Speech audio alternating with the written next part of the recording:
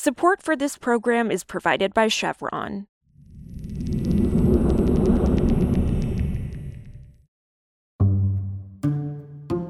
This is Politico Energy. I'm Annie Snyder. President Joe Biden has made some big promises about who will get a chunk of the $550 billion in infrastructure funding that lawmakers approved last month. Specifically, he wants to invest money tagged for water systems, climate resilience, and other projects into historically disadvantaged communities that often haven't gotten their fair share of federal dollars. But getting that money to them may be easier said than done. They're just overwhelmed because they don't have the grant writers, the technical expertise, the know-how of navigating the federal process, and they feel like they will be overwhelmed by communities that do have those resources and that they'll once again be getting the short end of the stick. Today, we talk with Politico's Zach Coleman about the challenges of directing the Biden administration's new climate and energy funding to small and disadvantaged communities, and how the White House is responding. It's Wednesday, December 15th.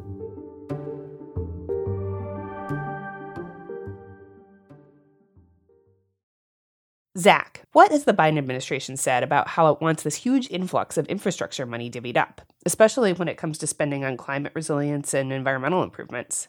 From my reporting, there's been a couple of major target areas for the Biden administration for climate spending and energy spending. It's really looking at environmental justice communities, which are communities that face a disproportionate amount of pollution. They happen to largely be communities of color or low income. And also spending a lot on former fossil fuel energy communities, or those communities that rely a lot on coal revenues, oil revenues, natural gas revenues, the type of things that you need to transition out of if we're going to have a net zero economy by 2050. So President Biden wants to steer a lot of that money towards communities that are looking for a way to diversify their economies or grow a new economy as those fossil fuel ones have dried up a little bit. So the idea here is target those investments towards the greatest areas of need, and basically rising tide lifts all boats here.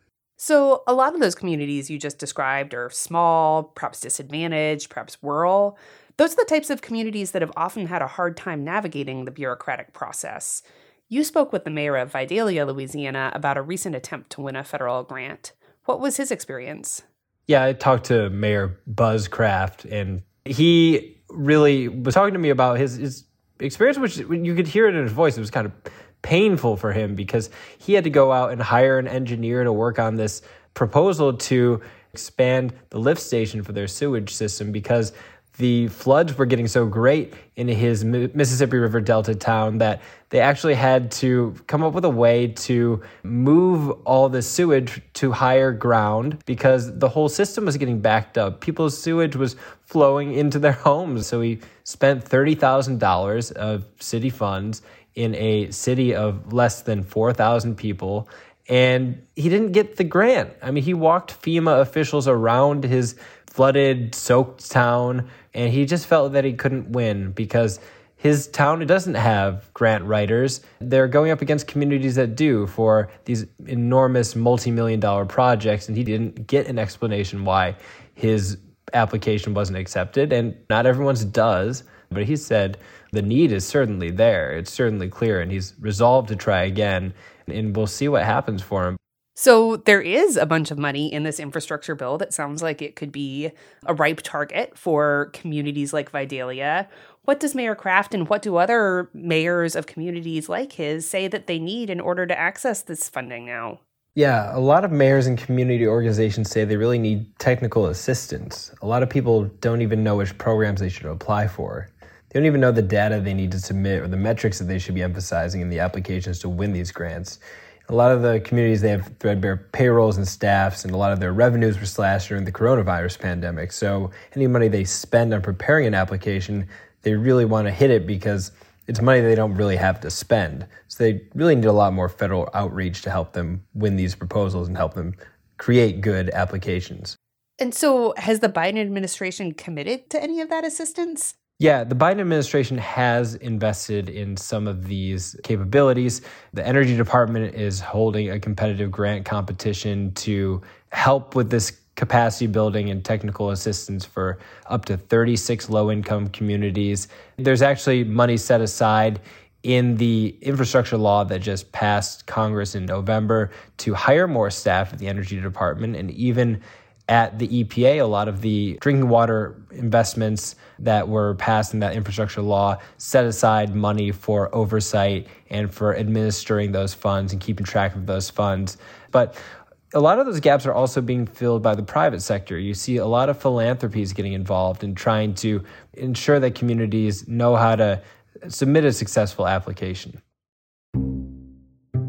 Also, the Arctic is exhibiting troubling signs of climate change-induced stress, which could lead to a future of higher sea levels, floods, and reshaped coastlines, all linked to melting ice sheets. That's what the National Oceanic and Atmospheric Administration said in a report Tuesday. The report added that human-caused climate change brought a record warm autumn to the Arctic, and that the volume of post-winter sea ice in the Arctic Ocean was at its lowest ever recorded. The report comes after new findings showed rapidly warming waters are destabilizing an ice shelf that keeps Antarctica's so-called Doomsday Thwaites Glacier intact. The study said that the ice shelf could fail within 5 years, which would likely send sea levels soaring. For more news on energy and the environment, subscribe to our newsletter at politico.com/morningenergy. Some of the music in today's show was composed by the mysterious Breakmaster Cylinder. I'm Annie Snyder, and we'll see you back tomorrow.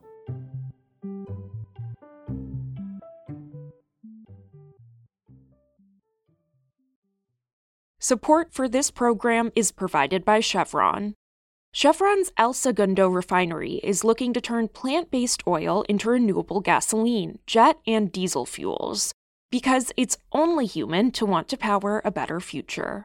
Learn more at chevron.com/lower carbon.